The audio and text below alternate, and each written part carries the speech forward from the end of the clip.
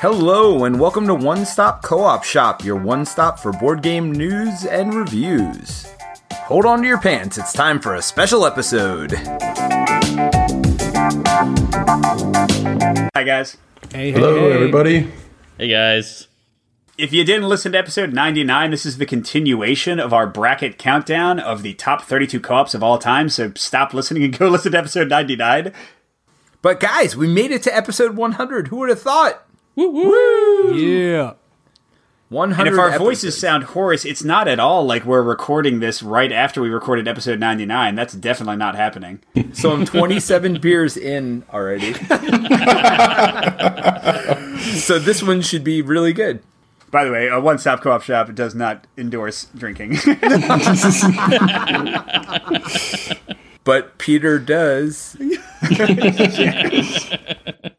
All right, before we get into the episode, we'd like to thank our patrons from Patreon. Today we're thanking Peter O'Reilly, who is a co-op lover, William Young, who is a co-op fan, and DeFool Dude Patrick from the Slack, one of our most active Slack member. He is a co-op MVP. Hasn't sent us a message yet, though, but hopefully we'll get one to read for him soon. So thank you, Peter, William, and Patrick, for your amazing support. And thank you for everyone supporting us. Hey, if we can get to $150 monthly on Patreon, Colin and I will record a playthrough. And the idea I had, Colin, was for you to do a play of Lord of the Rings with me and me to do a play of Arkham with you. I think a lot of people would like to see that. So get us to $150 on Patreon. Should be awesome. I would love that, by the way. So speaking of Colin, what's your Patreon MVP message? You guys rock. Are we just going to have him do one every time he's on? Yep, pretty much. He's so creative with that. I love it. Yeah, so we've been doing this for, a little over 2 years now, as Mike said on the last podcast. And just a little fun fact for you guys. I think I've said this before, but it's kind of cool to look back at the numbers. The first year of our podcast, we actually had only 6,700 downloads. Our first full year of the podcast, so that would be 2018, we had over 52,000 downloads. And this year already, halfway through the year, we've had over 52,000 already just this year alone. So the amount of growth we've had over the last 100 episodes has been amazing. Thank you all so much for following us, downloading us, subscribing to the podcast, writing reviews on iTunes, supporting us through Patreon. We really appreciate everything you've done for us. So thank you from the bottom of our hearts. 100 episodes in, and we've got many, many more to go. We're not stopping anytime soon. And speaking of not stopping, this bracket of the best co-op game of all time isn't stopping either. I'm about to say what the winner was last week of the groups 1 and 2 going against each other, so please go listen to that and don't listen to this.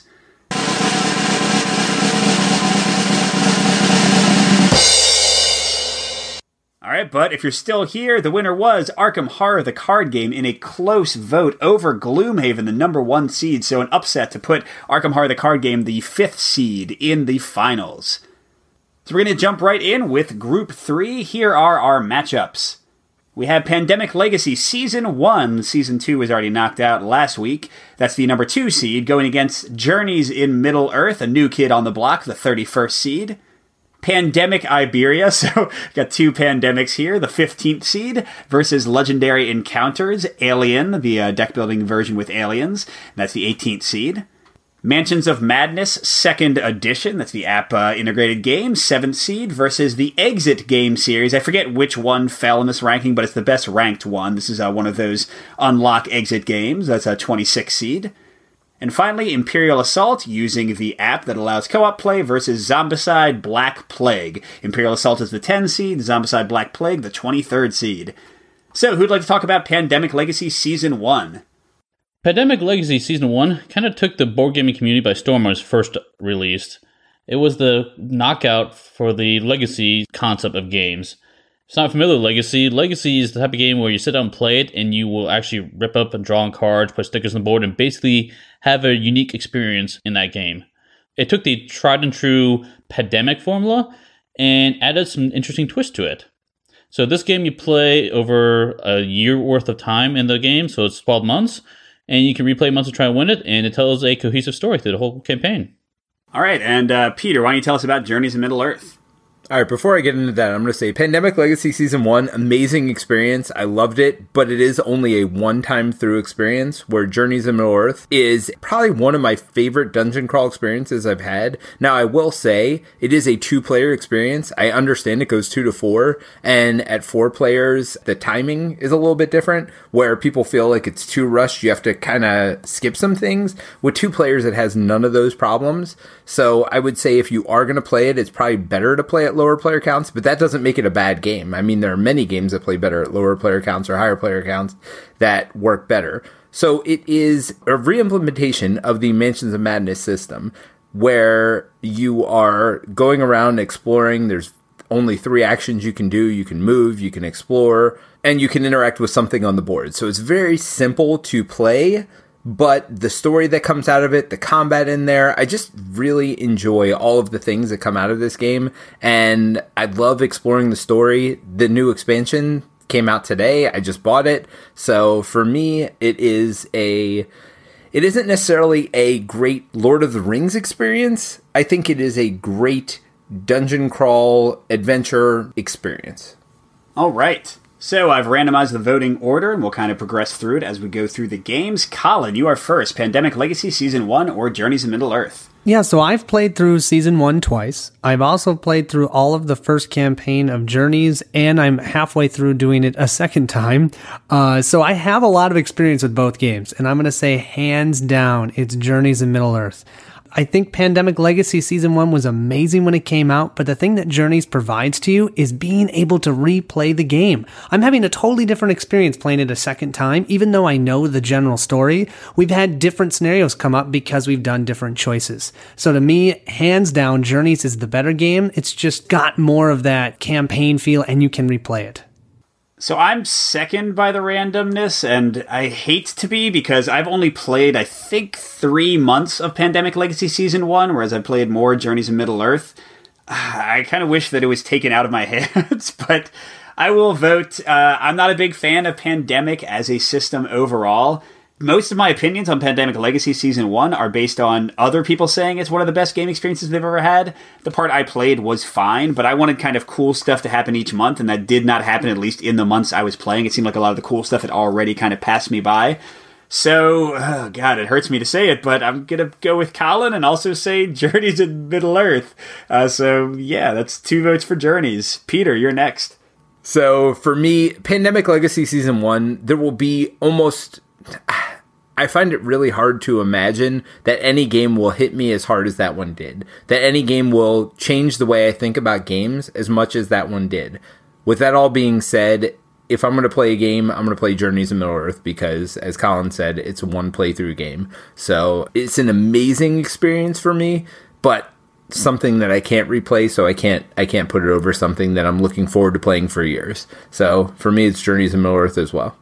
Wow, so that's 3 in a row for the 31 seed over the 2 seed. Ouch. Elijah and Steve, you don't matter necessarily. Well, you matter, of course, we love you. I see how it is. But in this vote, you don't matter, but what would you have said? Hey, what's that? I gotta go. So it would have been Journeys for me as well. I think the way that they did the app and the campaign, the replayability, as Colin had mentioned, the card play is really unique in the game. And Pandemic Legacy, while fun, I just think it would go to Journeys. Wow. All right, Steve, you want to throw a bone Pandemic Legacy's way? This is really a hard one for me. I had a lot of fun in Legacy Season 1, and Journeys is totally my style of game, and I love the Lord of the Rings IP. But the fact that I'm sitting in my game room right now, and I have the Pandemic Legacy Season 1 board mounted on my wall as a memory to that game, and I can sit down with my wife and look at what we played, I'll give a nod to that one. There we go. All right, so 1 vote for Pandemic Legacy Season 1, but it is ousted. Sorry, Board Game Geek and listeners, potentially. Journeys in Middle-earth will advance the 31 seed to the next round. And hey, we got some Pandemic for your Pandemic. Pandemic Iberia, 15th seed versus Legendary Encounters, the alien deck-building game, 18th seed. So I'll talk about Pandemic Iberia. This is one of those little historical ones they do, every 6 months or every year. This one is set, as the name implies, in the Iberian Peninsula. That's Spain and Portugal, for those not geographically minded.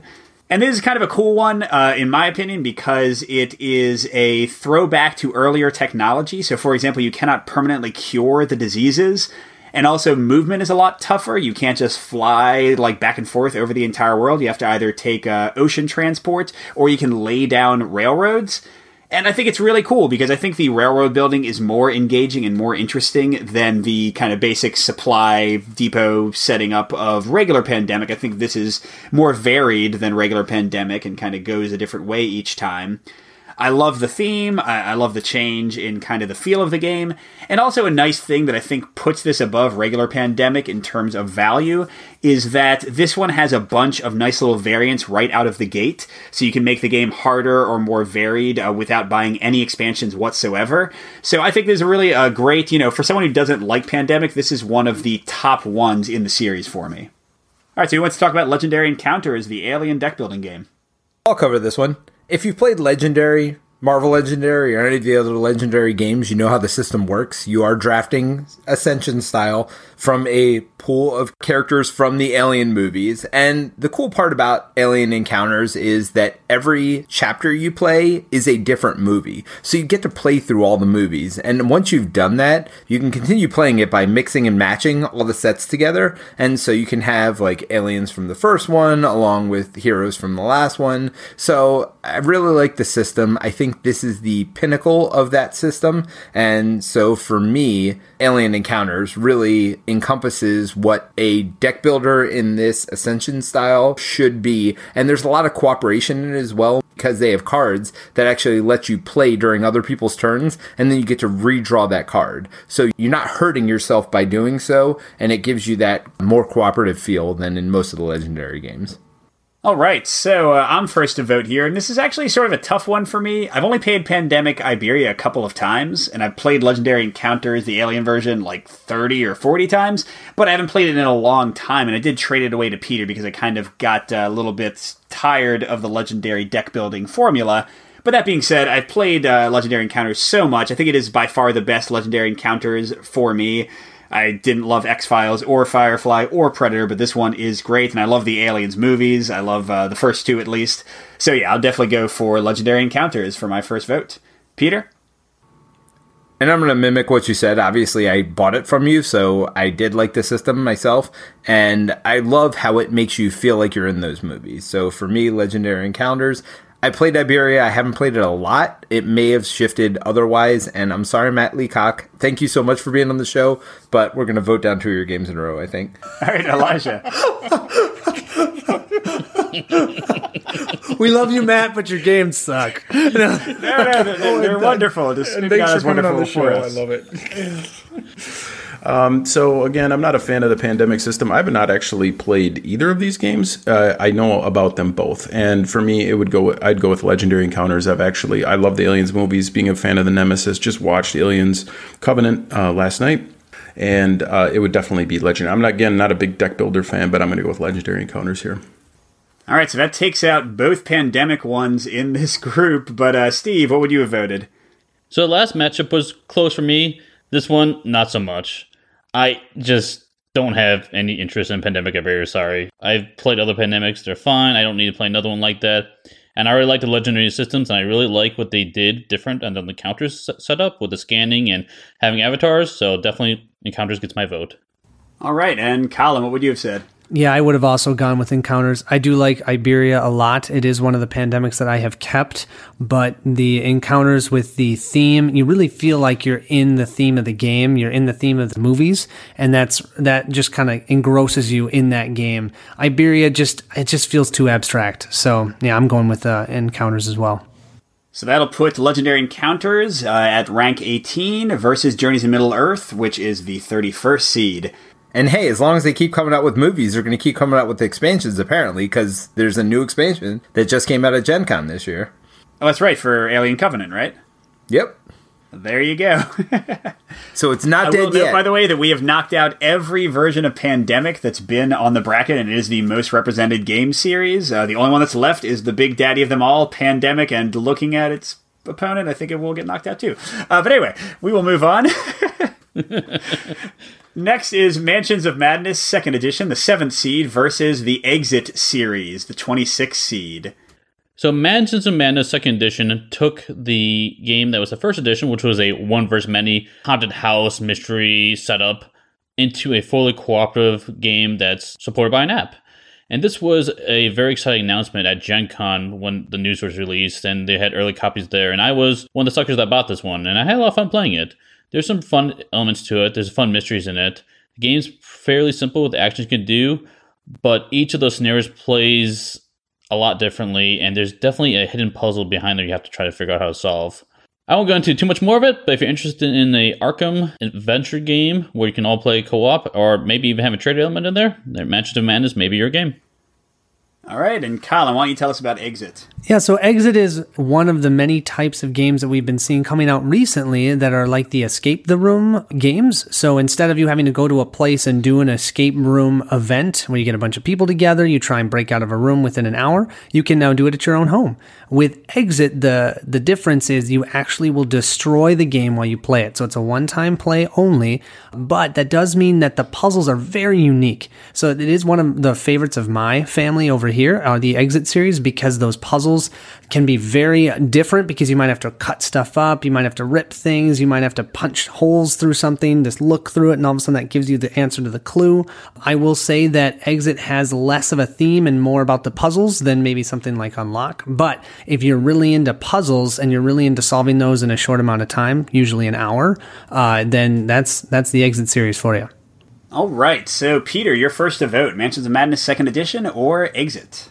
So I'm going to cheat here. I do love Mansions of Madness a lot, and I think it's a great game, and I think it's a great system. I've had my ups and downs with it over my plays, but I've come to love the simplicity of it. I think Journeys of Middle-earth does a better job of implementing what it's trying to do, and of course it should, because it's a 2nd edition of doing the same thing. So I think there are a lot more tactical choices there. So nothing against Mansions of Madness, but what I'm going to say here is I am using Exit because it is the only escape room game on this list as my proxy for all escape room games. I tell you, there's no genre of game I have been loving more than these escape room games. That includes Unlock, that includes Deckscape, that includes Exit. I bought them all. I just bought a new Deckscape today. I love these series of games, and I don't know what it is. I'm not a big puzzle guy normally, but I just love the puzzles that come in these games. And so for me, it's an easy choice. I love the escape room games, and Exit's a great example of it. So for me, I'm going with Exit. All right, Elijah, how about you? This is tough. I sold Mansions, but I'm not a big fan of puzzle games. I like theme. I like how the app is done in Mansions. I don't know. This is so tough. You know, the other thing is, so Journeys is, I think, a more refined, polished experience, and there's a lot of our Eldritch Horror type material out there. So I'm going to have to go with the Exit series, I guess. I don't know. This is tough. Yeah, it's weird. This was totally unintentional because, again, I took these from the rankings, but all three games, except for Descent 2nd Edition, all three games that use kind of that app, that FFG app, are on here. Journey to Middle-earth, Imperial Assault, and Mansions of Madness. Yeah, it's tough because, I mean, it's literally 50-50 for me. And then, I'm kind of going with Peter that the Exit is really the whole series, right? So, I don't know. All right, well, we've got two for Exit. Steve, which way are you going to go? This is a tough one. They both kind of have limited replayability in a sense. Well, I mean, you can play Mansions more than that because there's actually a board game in there. But really, the whole draw for me from Mansions is that puzzle. Once I kind of figure out what's going on for that particular mystery, I kind of know what to expect and how to play it, and the clues aren't as exciting. I mean, I know the mansion does change, but the base storyline is kind of the same. So I'm looking at something like that versus something Exit, which is obviously one playthrough and you're done because you cut up stuff. And I think with the time spent on both of them, I'd rather sit down and do a quick puzzle like Exit than playing Mansions of Madness. Wow, so that's 3 for Exit. Colin, which way would you have gone? I also go Exit. I played Mansion of Madness one time with my wife, and she and I absolutely despised it. So I sold it immediately after that. So yeah, definitely the Exit series. We love it. We've bought every single one of them and enjoyed them all. Huh. Well, yeah, I don't really like Mansions of Madness that much. I think it's got a lot of flaws, and I think most of the games are way too long, like 3 or 4 hours, and I just kind of get bored with it.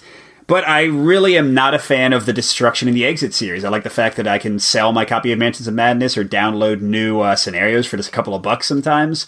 So I'll be the sole voice arguing for Mansions of Madness, but I'm outvoted. Exit in an upset. The 26th seed will advance. And for our final match in the Group 3, we have Imperial Assault, another game with an app, versus Zombicide Black Plague. So who'd like to talk about Imperial Assault? So Imperial Assault, Star Wars in a Box. It's produced by Fantasy Flight. It's a wonderful game, bringing in a lot of characters from the universe. The cool thing about this game is it's got multiple gameplay styles in the box. So you have the one versus many, where players playing the Empire and you have one or more players playing the Rebels through a campaign system. You have a tactical sort of skirmish where you sort of pick dudes from the Star Wars universe and duke it out. And then later added was the app. And that brings a co-op gameplay to Imperial Assault, where you basically play through some scenarios and the app dictates the movement of the kind of like the AI of the Empire on the board. So it's a lot of fun. The minis are really produced really wonderful. The artwork on all the cards is really nice. There's so much variety in the box. If you're able to play through a one versus many campaign, again, if you want dudes on a map in Star Wars, kind of pick your powers and cards, and then again, playing through the app is a lot of fun. They've released several in-app purchase campaigns, and they've been interesting. We covered this on an earlier podcast review.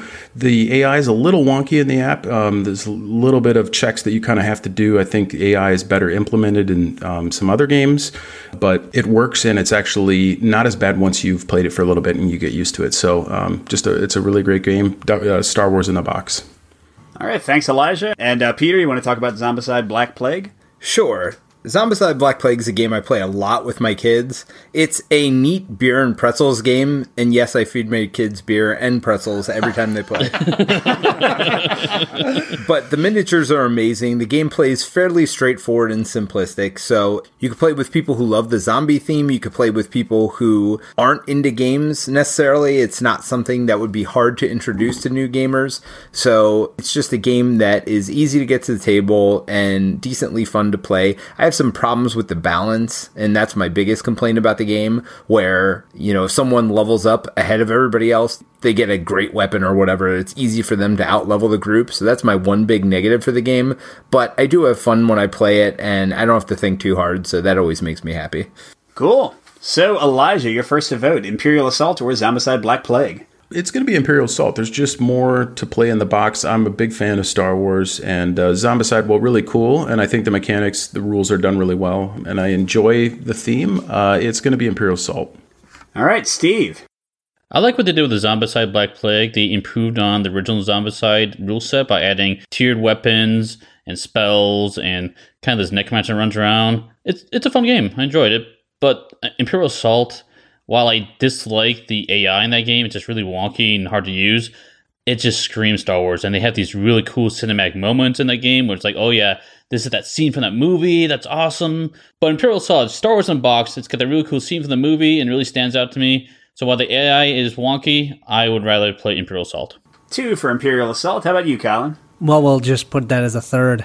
I am currently painting my set of Imperial Assault, and I sold Zombicide right after doing the playthrough. I did not enjoy that game very much. Imperial Assault, yeah, it's about the Star Wars theme. It's about feeling a lot more tactical than Zombicide. I just feel like there's a lot more to the game of Imperial Assault than there is for Zombicide. Yeah, and I'll be a fourth voice there. And for me, Imperial Assault, I totally agree with Steve and Elijah that the AI is not what I would have wanted, and I wish it was more streamlined. But what's even worse than that is having to move 50 silly zombie miniatures around a board in a really brain-numbing way every dang turn. So I'll take bad AI over annoying, fiddly AI every dang time. So yeah, it's 4 for Imperial Assault. Well, for me, it's just picking which one's going to lose to Exit anyway, so it doesn't really matter. But I agree with you guys. While the AI in Imperial Assault is annoying, it's not that much easier to do in Zombicide either. There are always little rules questions I have to look up, even though the game is fairly simplistic and straightforward. And it really bothers me that someone can outlevel the group so much. So Zombicide, while it is fun, light beer and pretzels game, it's got some things that hold it back for me. So I'm going to go with Imperial Assault as well. Although I will say, Steve and Elijah, you are wrong. it is not Star Wars in a box. That is Star Wars Rebellion. That game is amazing. I know it's not cooperative, but that is Star Wars in a box for me. I totally agree, Peter. I resent. Yeah, I guess. I mean, in terms of representing the movies, I agree. Same thing with War of the Ring versus Lord of the Rings, the card game. I think War of the Ring kind of covers the whole actual books better. Yes. Totally. Well, Lord of the Rings, the card game, is just an exercise in mathematics. So yeah, of course. So maybe I should have said Star Wars in a box co-op. Like I get Rebellion is, but yeah, that's a good point actually. Elijah, you didn't let my dig sink in. Now, I will say, by the way, I'm sort of glad Imperial Assault won because we had all upsets in this group so far. So if it had been rank 26 versus seed 23, that would be a little bit silly. All right, with that being said, we are in round 2 for group 3. Let's run through these quickly. We've got Journeys to Middle-earth versus Legendary Encounters Alien, Exit versus Imperial Assault. And we're going to start with Steve, Journeys to Middle-earth versus Legendary Encounters. This one's pretty simple for me. I would definitely want to play Journeys to Middle-earth way more than Legendary Encounters Alien. Legendary system I like a lot, but the Lord of the Rings IP and just kind of the whole immersion that Journeys to Middle-earth provides wins it for me. All right, Colin? Journeys as well. I played a whole campaign. I'm doing another one. I haven't pulled out Legendary Encounters since my playthrough almost a year and a half ago. So to me, I'd pick up Journeys anytime. Yeah, this is actually a tough one for me. I was literally about to vote for Legendary Encounters, but then I remembered that my 30 playthroughs of that were almost exclusively solo, whereas Journey to Middle-earth, I think, is really easy and accessible to get anyone to play it with. I played it with my 6-year-old. I'm not going to try Legendary Encounters with him on that. So, yeah, I guess I'll go... I was not going to vote this way, but I'm going to go Journeys as well. So that's 3 for Journeys. How about you, Peter? Well, it's funny. I thought I was going to have to sell you guys on Journeys this entire time. So that's why my description was totally a sales job. But yeah, no, I mean, I love Journeys in Middle-earth. I think it's a great game. All right, and Elijah? I would agree with all of you, and it would have been Journeys as well. All right, so that's 5 for Journeys. Moving on. And now we have Exit versus Imperial Assault. Colin, you're going to start this one. Yeah, I got to go Imperial Assault. I know Exit. Oh, boo. Get out of here. I know. Exit's great, and that series of games is wonderful. But I personally really love the tactical movement of Imperial Assault. I know you guys don't like the AI. I just didn't really have much of a problem with it. Maybe it's because someone taught it to me first. I didn't have to learn it on my own. And so now it's easy. And so I really enjoy playing the game. It feels like I'm playing in the Star Wars universe. And I really think the app is a lot of fun. So for me, it's Imperial Assault. At the beginning of this, I know I said we were looking forward to our next 100+ episodes, but I'm going to have to pull the podcast right now. It's no good. Well, sorry to say this, Peter. I'm voting Imperial Assault as well. And if this was actually Unlock versus Imperial Assault, I would have a very tough decision, but it's not. It's Exit, and you throw that game away after you play it, and that's ridiculous. Imperial Assault is, as Elijah mentioned, an incredible value for the game. And while I have a problem with the AI, I think everything else in the co-op is great, and I agree with Colin. And I agree with Colin that it's some of the best tactical combat, like in sort of a dungeon crawler tactical minis game I've played. And I love the leveling and how diverse the characters and classes can get. So yeah, totally Imperial Assault for me as well. And Peter, I think we know where you're going. I'm going to throw you away after I'm done with you. Peter's an angry drunk, but how are you voting, buddy? It's Exit all the way. Of course. All right, so... And not only Exit, but every escape room game. Keep that in mind, guys. No, that's not... that is only how you're voting. Exit. All right, so Elijah, Imperial Assault versus Exit. What are we at? Is it 2 and 2 here? No, it's 2 and 1. Peter's the only Exit so far. So, Peter, should I pick Exit? Is that what you want? Yes, pick Exit. So I'm going to go with Imperial Assault. That's amazing.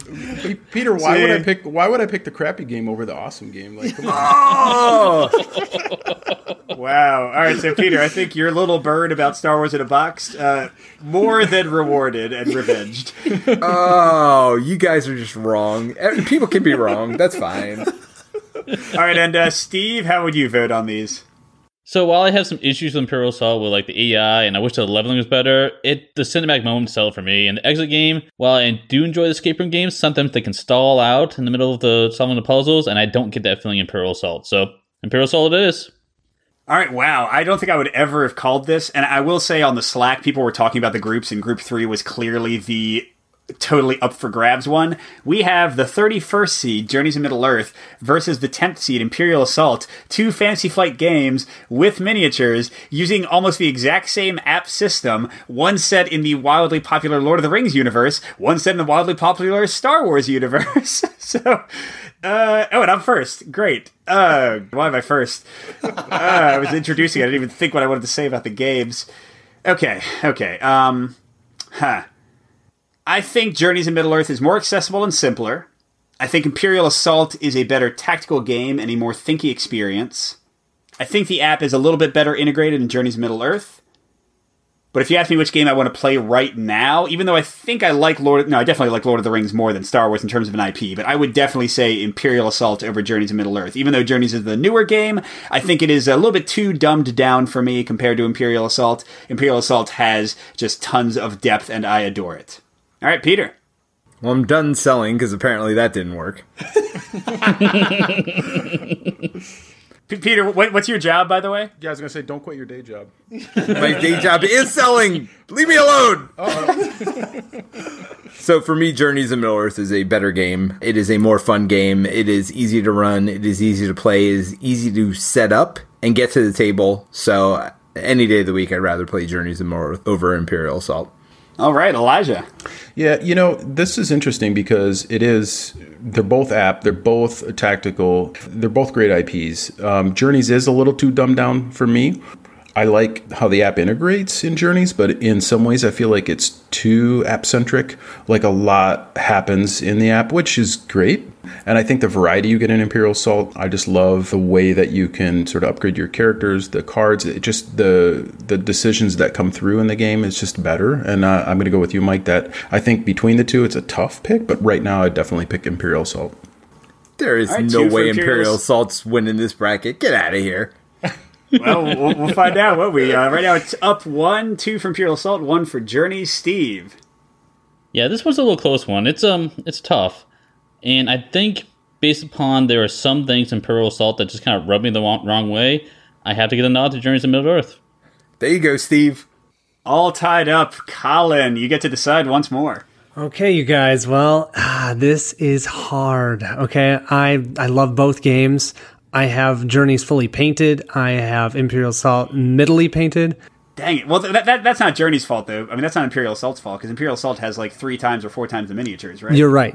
That's a very good point. But I think I've got to go with Journeys.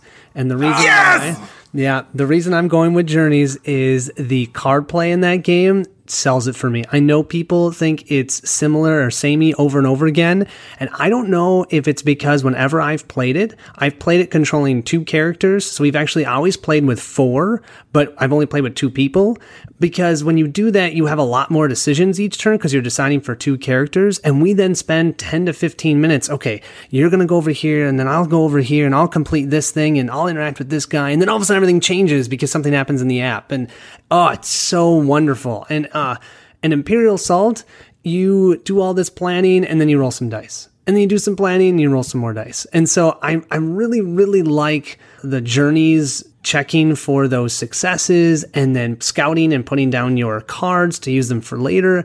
Yeah, I got to give the nod to Journeys. All right, this is a 31st seed, and I think with Nemesis, one of the 2 newest games on this list, and it is in the Final 4. I don't know how many people voted for that one. I think it's a very low number, so that's going to definitely cut out a ton of people in terms of the winner of our bracket challenge. But we are moving on to Group 4, our final group. We have Spirit Island 3rd seed versus Burgle Brothers 30th seed. Pandemic, the original 14th seed versus Lord of the Rings the card game 19th seed. Mage Knight 6th seed versus Space Alert 27th seed. And Robinson Crusoe 11th seed versus Chronicles of Crime 22nd seed. And man, can I just say there are some heavy hitters in this group here, right? Yeah, just a little bit. Yeah, like, I wish we had taken some of these and put them in Group 3, so that would have been a bit more interesting, because there were some, yeah. All right, anyway, we're going to jump right in with Spirit Island versus Burgle Brothers. Who'd like to talk about Spirit Island?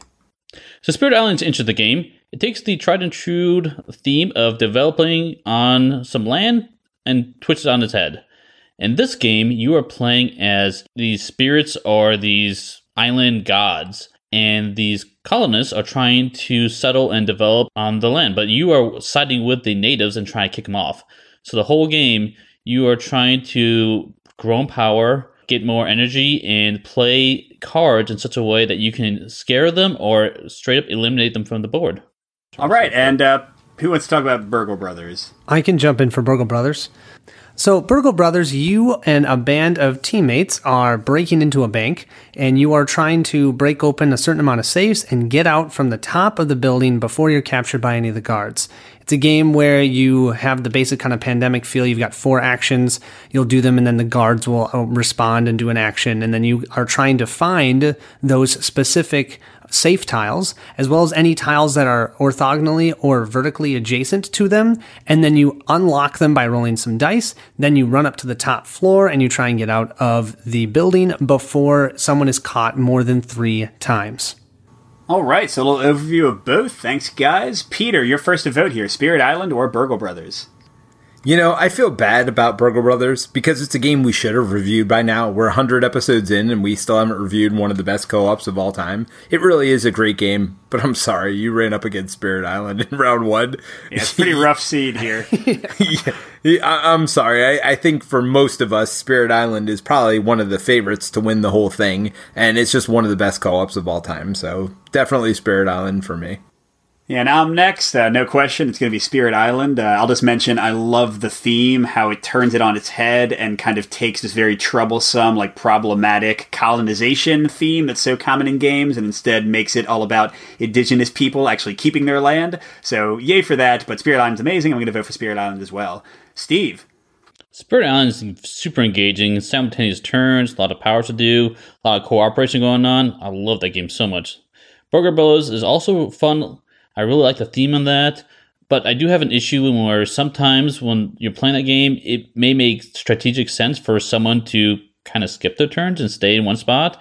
And for that reason alone, that not everyone's engaged at all times in the game, I vote for Spirit Island. All right, Elijah. Yeah, I would agree. Burgle Brothers is fun, thematically a lot of fun, happening in that game, but it's a little simplistic. The variety with the spirits and everything with Spirit Island is just a better game. And Colin?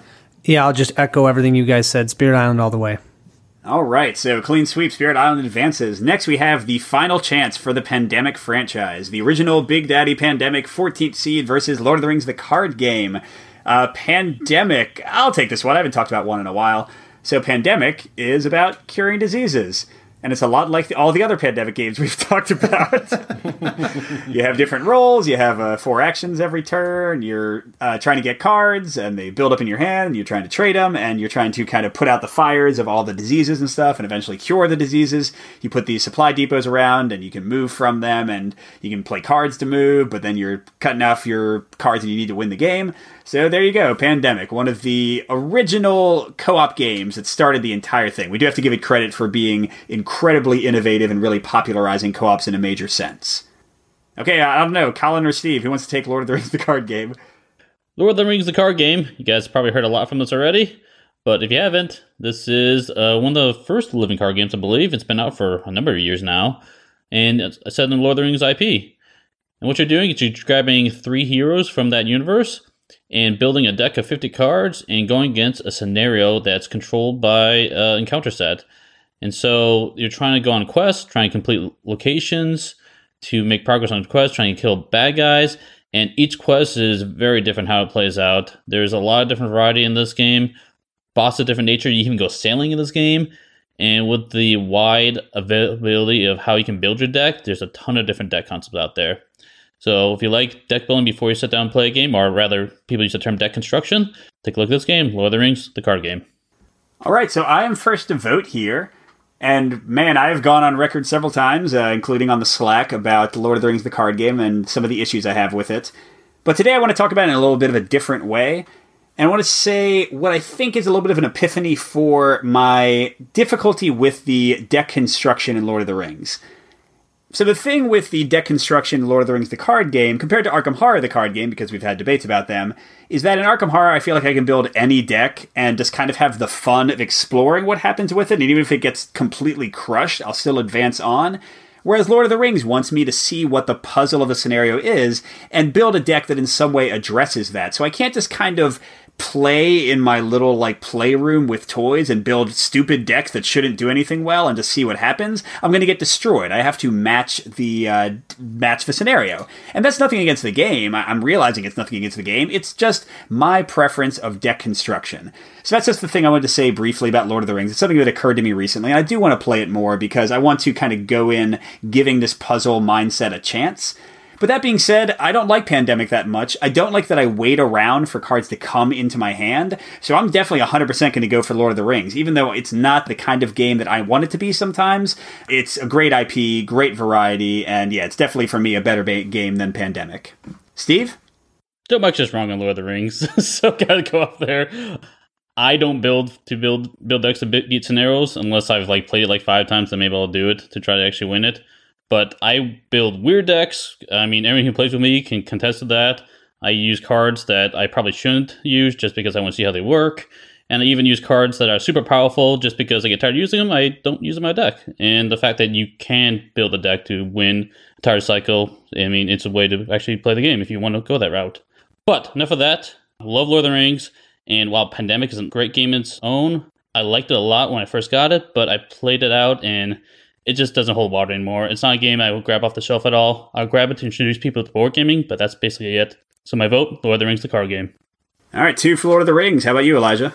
So I think Pandemic did bring co-op to the forefront, and I think it made the gaming accessible to a lot of people. That said, Lord of the Rings is definitely a better system overall. The artwork, the variety, just the co-op nature of it is just much better. I think Pandemic is going to get samey, and it is an older system.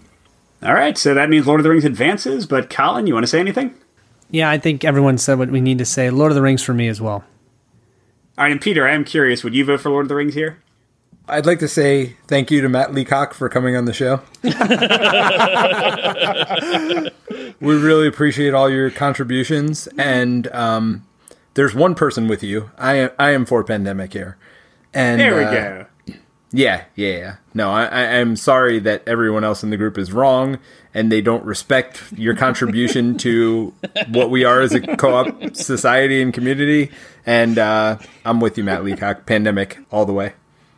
All right, so we get a really nice, easy matchup for round 2 in Group 4, Spirit Island versus Lord of the Rings, the card game. Next will be Mage Knight, the 6th seed, versus Space Alert, the 27th seed. I know I'll probably be talking about Space Alert since I'm sure I've played it more than any of you, but who'd like to talk about Mage Knight? I've played Mage Knight a ton. So, Mage Knight, you are in a universe, it's a generic fantasy universe. You are a mage. You will start out with just a very basic set of cards. It's slowly a deck builder, but kind of not. Because you only will put a few cards into your deck, but you will become substantially stronger because what you're going to do is you're going to explore this universe. You have hex-based tiles. You'll be exploring out. You'll find 2 cities. You'll try and defeat those cities. If you're playing cooperatively, there might be more than 2 cities. And what you'll do is you'll gain units. Those units will be on the table. You'll also get a larger hand size, so you'll have more cards that you can play with. The real fun mechanic in the game is every card can be used for multiple things. You can always play a card sideways to get +1 movement, +1 attack. So it just gives you lots and lots and lots of different options. It's a huge puzzle game, but it's set in an adventure world, and the art is really nice. It just looks really good on the table, and they give you painted minis. So you have painted minis on the table as well, so it's got a great table presence. A great game. It's a wonderful solo, a little bit harder of a sell for co-op, but you can definitely do it. I just do not suggest it with more than 2 people. Yeah, I was going to say the exact same thing before I got into Space Alert, kind of pulling a Peter here, and same thing for the 7th Continent. Mage Knight is wonderful solo. Co-op, But I'm talking about Space Alert. This is one of my favorite early co-ops. I love Vlaada Chvátil and his designs. I love Czech Games Edition in general. So in Space Alert, you're all on a ship together. It's a real-time game. You can play, they have apps now that play it for you, but originally it came with a CD, or you could have somebody read the alerts while keeping track of time. That was such a ridiculous thing. It's like, just let us play with a CD or a computer, guys. Come on now. But you're trying to survive as these threats come up. The actions are super simple. You just move or activate little buttons at your station, but the variety of threats is insane. Like, you can have things on your ship. You can have an alien chasing you, and you have to kill it before it molts and grows bigger. You can have big and little ships. You can jump into fighter jets and go fight people. It's a very intense cooperative experience because you have to be in this real time planning. It's a programming game where you plan your actions ahead of time, and you don't find out how all those actions resolve until the end. So you get to laugh at like how Peter, went left instead of right and shot the wrong cannon, and you all got blown up by some giant blob. Well, laugh or cry depending on how your experience with the game goes. But that's Space Alert in a nutshell. All right, Steve, you're taking the votes first. How would you call for Mage Knight or Space Alert in terms of cooperative play? Mage Knight's a fun game. I really enjoy it. It's very thanky, but it's also very long, and I like it for a solo experience. It doesn't hit the table very long just because it's so long. Co-op, I've made the mistake of playing 4 players. I do not recommend it at all. I agree with everyone saying 2 players max for that one. But for me, I think I'd be way more interested in playing Space Alert if I was to play one of these 2 games at this point in time. The silly nature of Space Alert, the theme itself, the chaos, the fact that you have to go wiggle a mouse as one of the actions just cracks me up. So Space Alert's my vote. All right, Elijah? So these are both very different games when they, hit the table, and the experience is very different. I think Mage Knight is a great game. The artwork is great. The play, but as far as co-op goes, it's just not quite as interesting. There's not a lot happening. It's definitely more of a solo experience. In fact, I think it ranks really high in the solo guild, one-player guild on Board Game Geek for recommendations. So Space Alert, totally chaos at the table, and just a lot more fun co-op. So definitely Space Alert. By the way, can I pause for a second? I'm an idiot. I mentioned that Space Alert was designed by Vlaada Chvátil. Mage Knight was also designed by Vlaada Chvátil. Yeah, they both I was going to say that. Vlaada Chvátil showdown right here. Yep, I was going to say that. It's crazy. All right, so we've got 2 for Space Alert. Colin, what's your say? For me, I'd have to say from a co-op perspective, you got to go Space Alert. You have way too much fun when you play that game. When you play Mage Knight co-op, half the time you're going to be sleeping, and the other half you're going to be trying to remember what's going on. And I'm not even kidding. That's how long your turns can be. So for me, Space Alert all the way. If we were talking solo, though, it would be a definite different decision there. So before we go any further, Colin, would you think that you could play Mage Knight simultaneously? Yes, there is a potential to play Mage Knight simultaneously. We did talk about that. Yeah, you could do that.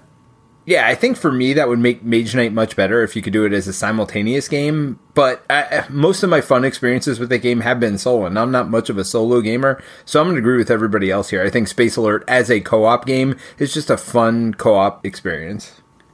Yeah, and I'm also going to go Space Alert. I'm a big defender of this game. It is a favorite of mine. And it's funny, though. I'm looking at my top 20 solo list because I'm about to go record that video tomorrow. And you'll have seen it before this episode airs.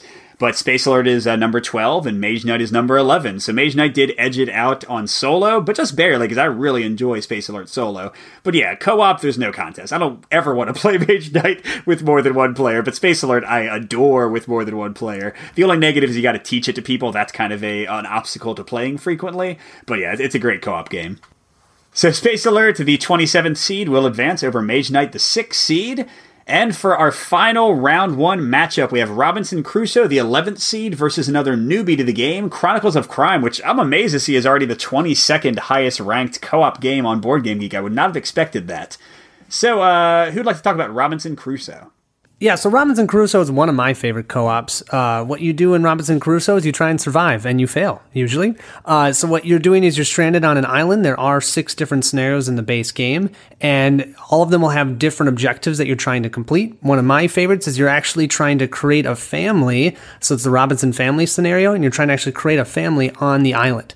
But the island keeps hitting you, giving you right and left jabs, and you have to figure out how to deal with it. How you do that is actually through worker placement. So you'll be placing your workers each round, and then if you don't place both workers, you have to roll some dice, and the dice attack you, and then you die. And that's usually a main factor of the game. But that's part of the fun, is that still, even after dying, you can maybe win if you get enough done in the short amount of time that you have. So the game's a lot of fun, but it's very punishing. It's a great co-op as long as everybody knows the rules. All right, and Chronicles of Crime. Peter, you want to talk about this one? Yeah, I love Chronicles of Crime. It's a mystery game done right. where you have pictures of people. So even if you're not somebody who's really good with names and remembering the names, you have pictures of the people, and every single time it refers to them, it tells you what card number they are, so you can keep looking at that same person over and over again. So it really does a good job, I think, of taking these mystery games and taking what's hardest about it, which is taking notes, things like that. It takes a lot of it out of the game and brings it right to the fun part, which is the solving of the mystery itself. The other thing it does really well is VR. And it's the only game I know of, board game, that introduces VR. So when you go to a crime scene, you're looking through your app. So it is an app-based game, just to say that. I know some people don't like that, but for me, I don't mind app integration at all. And it isn't just an app game to me. There is a lot that is going on the board. You get to see almost like what I think a lot of people like about Detective. It's making this board with attaching strings here and there. The nice part about Chronicles of Crime is you don't have to do that. It's all there done for you in the board game. So they take those pictures. They already put them on the board. They've already kind of connected the dots for you. So for me, it's just a great game. And I know Robinson, a lot of people say it's punishingly hard. Well, I agree, but in an unfair way, the way Ghost Stories is. So there's my little shot at Robinson Crusoe before we take the vote here. All right. So Elijah, you're first this round. Robinson Crusoe or Chronicles of Crime?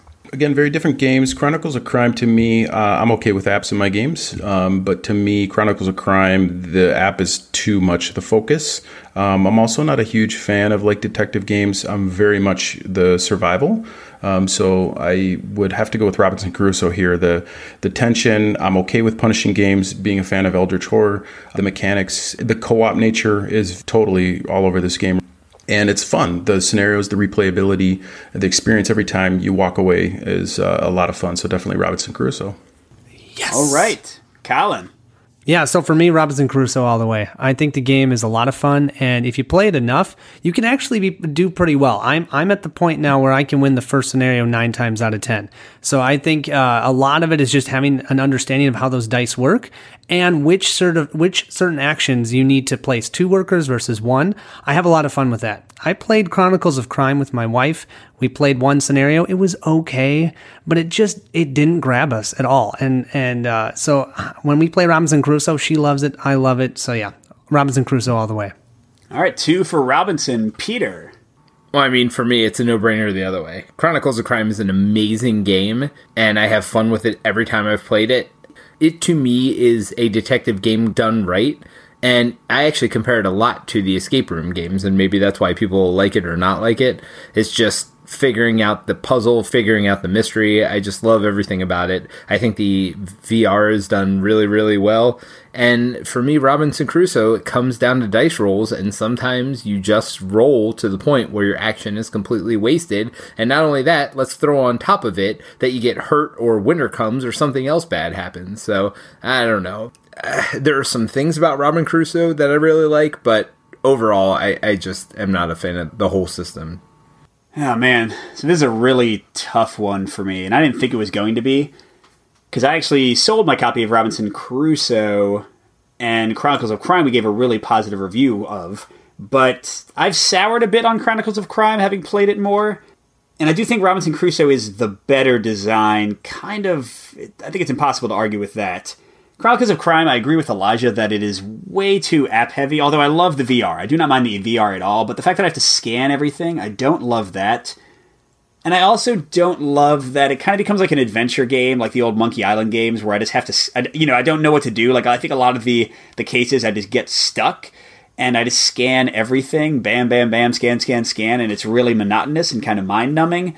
The thing is, though, I think Chronicles of Crime is in a way more cooperative because you talk about the case and, like, as somebody's looking at the crime scene, you're pulling out the cards. Whereas Robinson Crusoe, I played almost exclusively solo, and I don't love it co-op. It does have a great possibility for alpha gaming. But yeah, I'm going to go with Colin and Elijah. Sorry, Peter. I'm going to go for Robinson Crusoe. I just think it is a much better design. Yes. You're crazy. You're all crazy. But it is pretty low for me. It's only because I've really soured on Chronicles of Crime to an extent. Not all the way. I think it's still good, but Robinson Crusoe I do not think is a good cooperative game, but I think it's a better cooperative game as a design than Chronicles of Crime. Steve? When I first heard about Chronicles of Crime, I thought it was really clever how they were trying to implement a VR application into this, and seeing the end result, how they did that, I applauded them. Really smart. And it's a cool system, scanning the cards and be able to reuse the same cards for additional content. It's a very smart system. But for me, the nod has to go to Robinson Crusoe. I love the survival theme. I love the adventure of that game. I love how you have a lot of luck mitigation when you need it, when it really matters. You can definitely do it. And make that decision like, what action really matters to me, and I can normally find a way to make sure I get the result I need to win those games. It took me a while to figure that out, but like Colin said, like the first scenario, once you play it enough, you can actually win more often than not. So definitely Robinson Crusoe. All right, so that means it'll be Space Alert versus Robinson Crusoe, and we are done with all the round 1 ones, so it's going to be pretty quick here, a zippy ending. Let's finish out Group 4, Spirit Island versus Lord of the Rings, the card game. Colin, you are first. Oh, I'm first? Oh. Yeah, this is a very tough one for you, I can imagine. Okay, this is a challenge. Spirit Island is a wonderful game that is not expandable, right? So they have an expansion, but it is all encompassed within the board game itself. Lord of the Rings provides you with so many different scenarios and so many different campaigns that you can play and so many different options of decks. I feel like I still have to go with Lord of the Rings over Spirit Island just from the standpoint that if I think of what I want to play right now, it's Lord of the Rings. I love Spirit Island. I think it's a great game, but Lord of the Rings, I have that ability to make my own deck. I can make something totally unique and play it against a scenario and see how it goes. So, yeah, I gotta go Lord of the Rings. All right, Peter? Oh, come on. It's ridiculous. It's not close. I mean, Spirit Island is one of the best co-op games of all time. It plays well at all player counts. You can teach it very easily. I mean, it's amazing because it's kind of daunting at first looking, but I've introduced this to gamers of all levels, and they've gotten into it really quickly. So for me, it's not close. Spirit Island is, and the theme as well. The theme is amazing.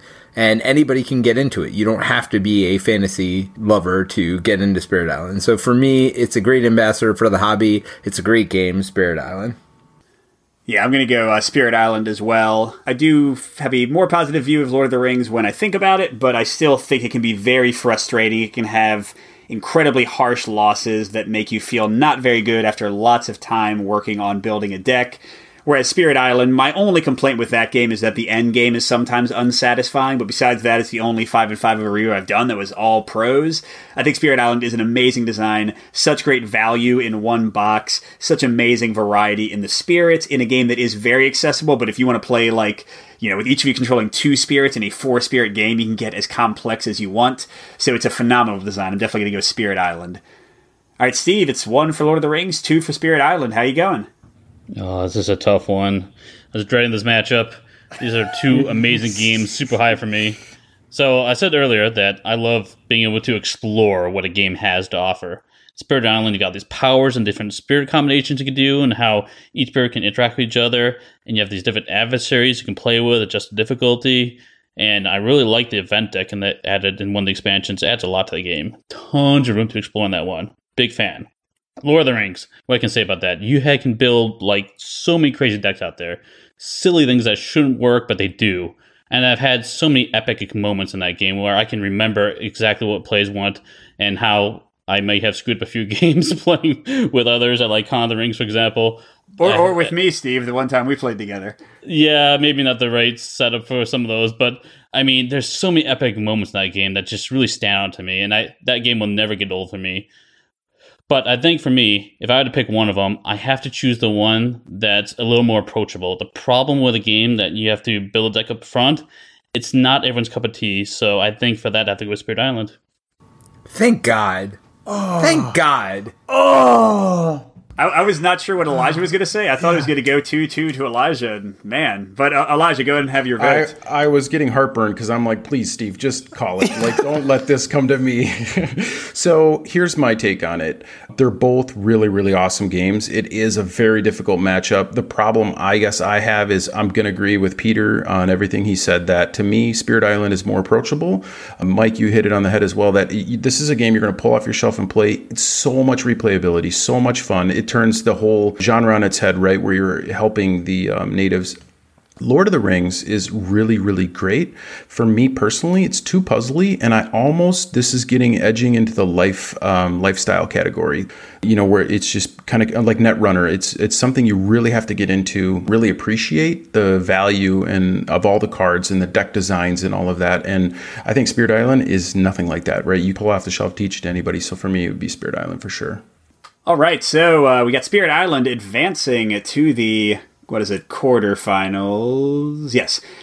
All right, Peter, you are the first to vote on what will lose to Spirit Island, Space Alert, or Robinson Crusoe. I mean, come on, is there a question? Robinson Crusoe's a luck fest, and Space Alert's fun. So I'm going to pick Space Alert. All right, I will not agree that Robinson Crusoe is a luck fest. I think we can mitigate a lot of the luck. But I will go back to what I said. Like I said, for Chronicles of Crime, I think Robinson Crusoe is fairly weak as a co-op experience, and I mostly played it solo. Space Alert is a amazing co-op experience. So even though I would say the design of Robinson Crusoe is more kind of ingenious and thoughtful, I'm going to go for Space Alert as well here. Steve? Both the games sound pretty fun, but I love the adventure in Robinson Crusoe. I love how your decisions come back to haunt you later. It's gotta be Robinson Crusoe. Love that game. All right, Elijah. I'm okay with either losing to Spirit Island. So no, So I would agree. Space Alert's more fun to get to the table. But me personally, if I was to pick between these two, it'd be Robinson Crusoe. Wait. So Space Alert's more fun, but you're voting Robinson Crusoe, right? So Space Alert is more fun from a co-op perspective. I think at the table, the chaos and sort of that interplay between the roles and things. For me personally, I love exploration. I'm a huge fan of history, Age of Sail. I love the concept of the whole Robinson Crusoe struggle to survive. That's more fun for me personally. And I think it is a very tight game mechanically. I don't quite see the luck coming through. Sure, there's some luck, but again, I don't mind throwing dice in Eldritch Horror. So for me personally, Robinson Crusoe, I think, is the better game if I was to pick between the two. All right, tied it up. Colin, which way are you going? Yeah, I got to go Robinson Crusoe all the way. I personally prefer that game. I actually don't see any problem with the co-op. Whenever I've played that game with more than one person, it's been a wonderful experience. There's so much talking across the table. You can help other people by putting other workers in locations to support them to guarantee that certain actions are done. When you have to go hunting, you have to place 2 workers. You might not even have 2. You might be able to send somebody else to help them with that. So to me, from a co-op perspective, from an adventure perspective, Robinson Crusoe beats out Space Alert. Space Alert's fun, don't get me wrong, I like the game, but Robinson Crusoe, with the adventure, with the scenarios, with the challenge, and with worker placement. How many worker placement co-ops do you know? I really like that. So, yeah, Robinson Crusoe. All right, so we've got Robinson Crusoe, the 11 seed, versus Spirit Island, the 3 seed. One of them will go up against Journeys to Middle-earth, and then one of those will go up against Arkham Horror, the card game. So before we go any further, you heard it here first. Episode 101, Steve, Elijah, Colin covering Robinson Crusoe. I would love to cover Robinson Crusoe. No, that sounds fun. I think we should cover a game design mechanic of Luckfest and dice. And Peter, maybe you could host for us. Yeah, see what you actually mean by a Luckfest, because I'd like to know. Well, yeah, again, I don't agree with Peter on that. And actually, Colin, with what you're mentioning, I haven't played Robinson Crusoe in a long time. I'm remembering that there is more co-ops. Maybe I was a little bit harsh there. But it is me for Spirit Island versus Robinson Crusoe. No contest. I think Robinson Crusoe is a great design, but Spirit Island is a phenomenal design. I love the simultaneous nature, the variety. We've talked about it. It's great. I'm Spirit Island all the way. Steve? I love how we have 2 island games in this vote. That's pretty hilarious. So, and one's focused on the white man surviving, and one's focused on the indigenous people. Hey, there could be people from other nations on that shipwreck, right? I mean, not with the art that's in the game. Yeah, not with Robinson Crusoe, but yeah, I was going to say Robinson Crusoe is definitely a white dude with Friday helping him out. And by the way, this is just a quick non sequitur. Friday in the book, from what I remember, maybe I'm wrong, I thought Friday was a Native American from the U.S. coast and not an African American, but in the board game, he's an African American. I'll look it up while one of you is talking, but I am a little bothered, if that's correct, that they have this weird racial mismatch for the game. But that's neither here nor there. Steve, what do you think should win? I don't know. I just want to make sure the dog survives to the end of that game. That's all that matters to me. Yes. He can only go hunting, but he's good for something. Exactly. So this is a tough one for me, but I do think, while I do enjoy the Robinson Crusoe, I love how your decisions come back to haunt you. Spirit Island just has a ton of depth through it, and it always hits a table. I can play it in 30 minutes by myself, or have a long game with 4 people. Spirit Island's my vote. By the way, just verifying, yes, Friday is a Native American. And I guess in the board game, it's not entirely clear, but I do feel like he's being depicted as like an African tribesman. So, come on, get your act together, game. But who is next to vote? We've got 2 for Spirit Island. Elijah. Yeah, it's going to be Spirit Island here. It's a way better game. It's ranked 3 for a reason. So, seed 3 on BGG. Just like Pandemic Legacy Season 1 was ranked 2 for a reason? We voted it out first round. Just like the 7th Continent was ranked 4 for a reason? All right, that's 3 for Spirit Island, so it is advancing. But Colin and Peter, have your say. So for me, it's no contest. It's Spirit Island for sure. But I do think Robinson Crusoe, I mean, you got to remember that it is actually almost simultaneous as well, because you're all going to be choosing your actions together at the same time. You'll then activate them in a specific order. So you might do one action, then I'll do an action, then you'll do an action. It all depends. So I do like that both of these games have somewhat of a simultaneous feel, but the depth, the complexity, the theme, everything is leaning towards Spirit Island for that. So Spirit Island for me. And Peter. Yeah, no, it's obviously Spirit Island for me. I think it's a great game. All right, so we've got Spirit Island and Journeys of Middle-earth, the 3 seed versus the 31 seed. That is a wide gap for the privilege of going against Arkham Horror, the card game, in the final match. And, I'm going to randomize again the voting here and also at the end just to really mix it up. So, I'm first. Okay. Yes, definitely Spirit Island for me. I do think Journeys in Middle-earth is pretty cool, but I agree with Elijah, going back to what he said earlier, that the app is kind of a little bit too heavy-handed in this game, and I think Spirit Island, they're both very accessible, but Spirit Island, I love the one-off play of it, even though I like the campaign of Journeys in Middle-earth. Okay, there are some scenarios I wasn't that enthralled with, so Spirit Island for me. Colin, you're next.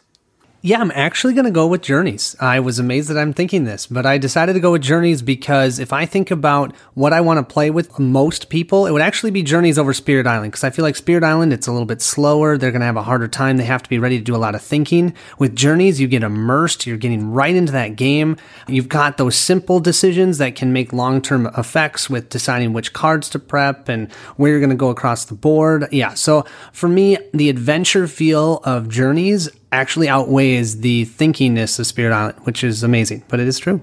All right, so 1-1, Elijah. Wow, interesting. It's these are both great games in their own right. Just being put together like this, I'm going to have to go with Spirit Island. It is, I think, the better game for me personally between the two. Journeys is a great game. I love the battle map and then zooming out to more the world map. I love the card draws and stuff, but Spirit Island, just the variety of the spirits and the whole concept is just a better game. That's 2 for Spirit Island, 1 for Journeys of Middle-earth. Steve, you're next. I'll reiterate that I enjoy exploring what a board game has to offer, and Spirit Island does it in spades. All the knobs you can turn, all the different player combinations, spirit combinations you can do, and the different player powers you can do. Love it. Spirit Island's my vote. All right, and that means Spirit Island's advancing, but Peter, what do you say? I would have picked Journeys of Middle-earth. For me, it's a more exciting experience. I do have a problem with the end of Spirit Island a lot of times. Like you said, it sneaks up on you. And Journeys in Middle-earth, I've had fun with every mission I've done so far. So for me, the fun factor is there in Journeys in Middle-earth, where Spirit Island, and I've said this a lot of times, I love everything about the game, but then when I think about playing it, I don't want to play it. And I'm not really sure why.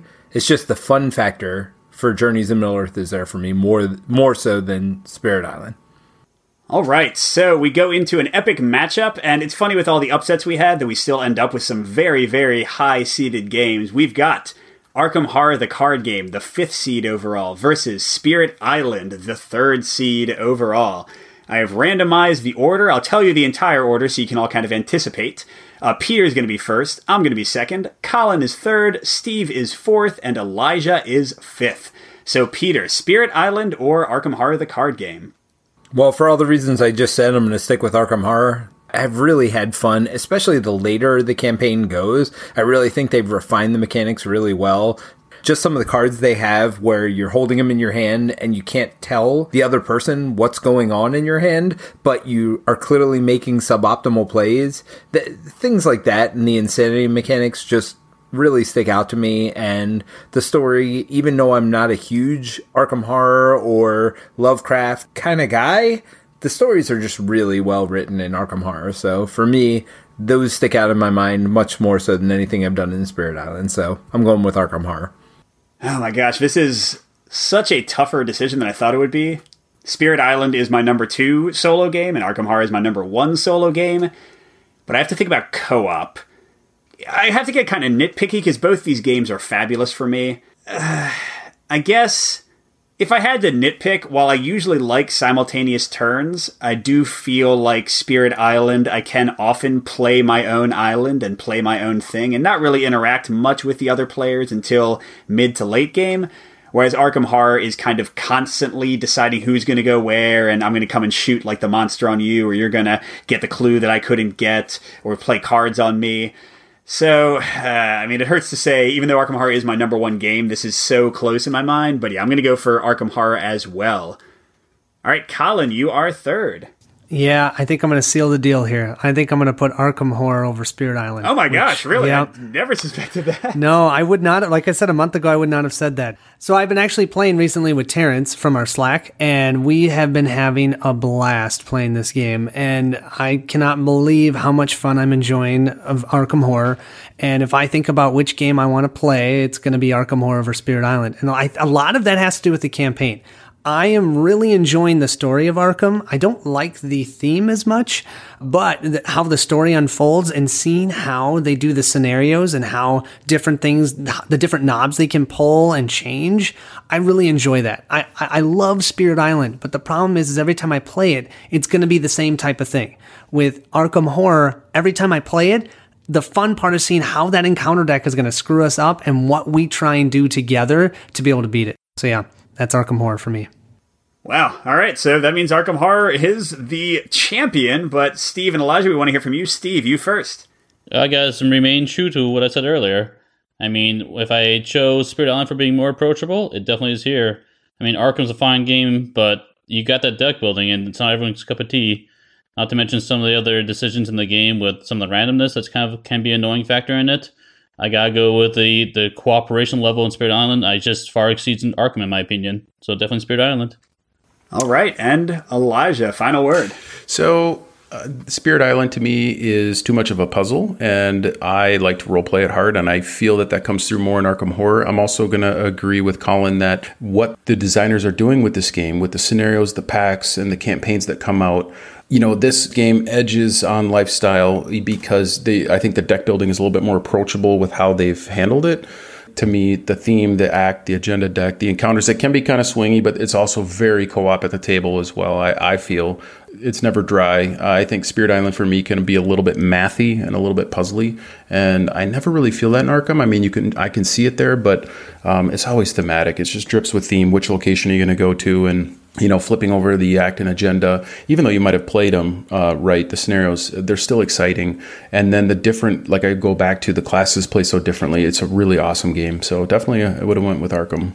All right, so there we go. 4-1 for Arkham Horror, the card game. And at least according to One Stop Co-op Shop, that is the best co-op game of all time, at least out of the 32 that were chosen based on BGG ranking. Maybe there's some Dark Horse game that's ranked 1,000 on BGG, but we all love more.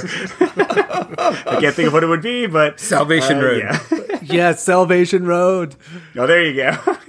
So actually, that's one kind of fun thing to do to close out the episode. Can each of you, real quick, think of a great co-op game that was not on this list, but that for you would have advanced really far? So, just to give you guys some time to think, I'd like to say the Arkham Horror vs. Lord of the Rings debate is now closed. Again, by transitive properties, Spirit Island defeated Lord of the Rings 4-1. Arkham Horror defeated Spirit Island 4-1. So 8-2. Lord of the Rings is defeated by Arkham Horror. Debate closed. Well, okay. So with that being said, so who's ready? Who's got a co-op that was not on this list of 32, but they think could totally contend with some of the games on here? For me, it's The Mind. I think everybody knows that. I think everybody's heard me talk about it a lot of times. I actually thought it was going to be on this list.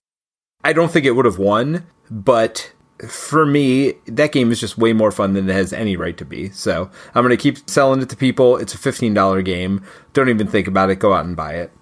I'd like to throw out Maximum Apocalypse, but I know you're not a fan of it, but I feel it's a really, really solid game. I'm not sure how... This is not about what I think right now at all. It's all you, so go ahead, man. I mean, so I'm leaning towards Brook City is also, I think, would have been interesting to have on here, or the Street Masters is not rated, which kind of surprised me, actually. But I'd probably throw Maximum Apocalypse in here. So it gets pretty decent ratings on BGG. It's approachable. It's a lot of fun. Doesn't take itself too seriously, and the components are great. I think the design is pretty solid, and it's a great game. Yeah, I'll go next. We actually played this at Gen Con this year, and that'd be Shadow Rift. I actually think Shadow Rift is a really fun, unique deck builder that has a town mechanic that's really makes you feel like you're actually fighting for something, because these town folk can actually help you. And then what the enemies do is, instead of hurting you, which sometimes they will, they'll throw wounds at you and everything, but they usually kill your townsfolk. And how you die is when you reveal your town. If it's all corpses, you lose because there isn't a town to defend anymore. So I really like how that game plays out. It's a lot of fun, and it feels a lot more thematic than even something like Aeon's End, where you're going, well, I'm fighting for this 30-point hit point gloom, whatever it's called in that game. Gravehold, thank you. I'm fighting for that 30-point Gravehold, versus with Shadow Rift, I'm actually fighting for a town, and they're going to help me as long as they don't die. I'd probably put a tilt in there, just because of its unique factor. I gotta mention U-Boat. I love that game. It's so different than any game I've ever played out there. And the immersion factor that is just off the charts. Nothing comes close to it in that category. It's fun that we sit down and play this game, and I've had people like, okay, there's a microphone. At some point, the enemies listen for us. You might have to speak quietly. And even if you have the microphone feature turned off, people still start whispering. They get so engrossed in the theme. It's so fun to see that. Not to mention all the roles are different. And it's like the only actual real-time game I could think of, which is very unique. So yeah, U-Boat is really shining for me lately. All right, and I'll finish up. I was actually going to say Street Masters, but you kind of already called that out, Elijah. And honestly, I would say Ultra Quest over Street Masters, even though I haven't played the full game yet. I'm pretty sure that's going to knock it out for my favorite of that genre. But I'll kind of go related to that, and I'll call out Sentinels of the Multiverse. Now, I do think this one is very hard to run, so if you're playing with me, you'll have a lot of fun, but if you're not playing with me, you might not have as much fun. I'll say that right off the bat. But kind of like Spirit Island and some of the other games we've talked about, the ability to explore new decks and kind of play around with really fun stuff, and just the infinite matchups of environment and villain and heroes is really, really fun. And this one is the interesting one in that I've played it on the app. Most of the time I played it on the app, and that's solo. But when I'm playing it physically, I don't really like to play it solo nearly as much. I love to play it multiplayer because it's just fast, it's fun, it's goofy. People like to get into their characters. I've had really, really awesome experiences playing it multiplayer. Again, with me almost running it as a GM, kind of, as well as playing one of the heroes. That makes the game go very quickly. You don't have to memorize all the dumb stuff going on. So, if you can get someone who knows the game well and can have it running smoothly, I think Sentinels of the Multiverse is awesome, and I really like it. So, all right, you made it, and we made it. 100 episodes of One Stop Co-op Shop. Ridiculous. I got to be honest, you guys can ignore the other 98 episodes, just listen to 99 and 100, and you've got all our opinions on everything. Seriously. All right, well, thanks for joining us for 100 episodes of the One Stop Co-op Shop. Thank you so much for all of you who have been with us from the beginning, and if you haven't been, I was just joking earlier, please stop by and listen to any episode that covers a game that sounds really interesting to you. Here are deeper thoughts and deeper dives on those games. Like, that's the one thing I think we do really well, is deep dive a game. So if you want to know everything, all the ins and outs before you make your purchasing decision, I think we've got 97 episodes worth of great stuff for you guys.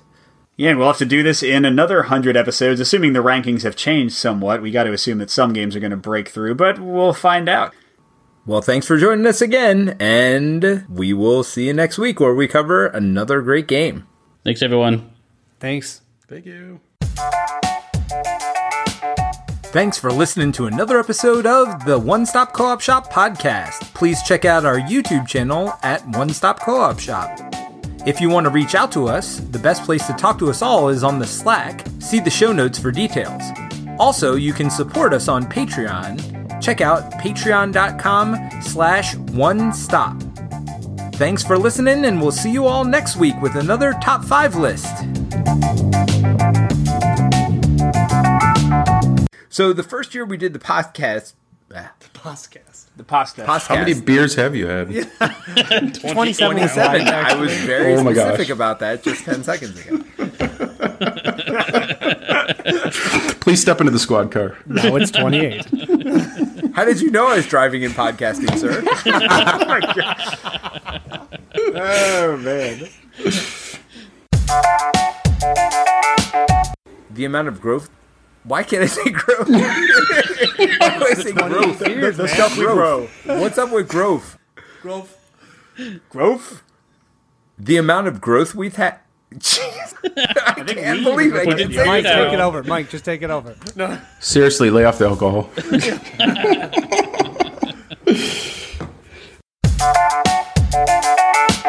All right, well, that was a very fun episode to record. I was very against it to begin with, to be honest. I didn't know how it was going to turn out, but I was super happy with the results for that one, and I hope you guys were too.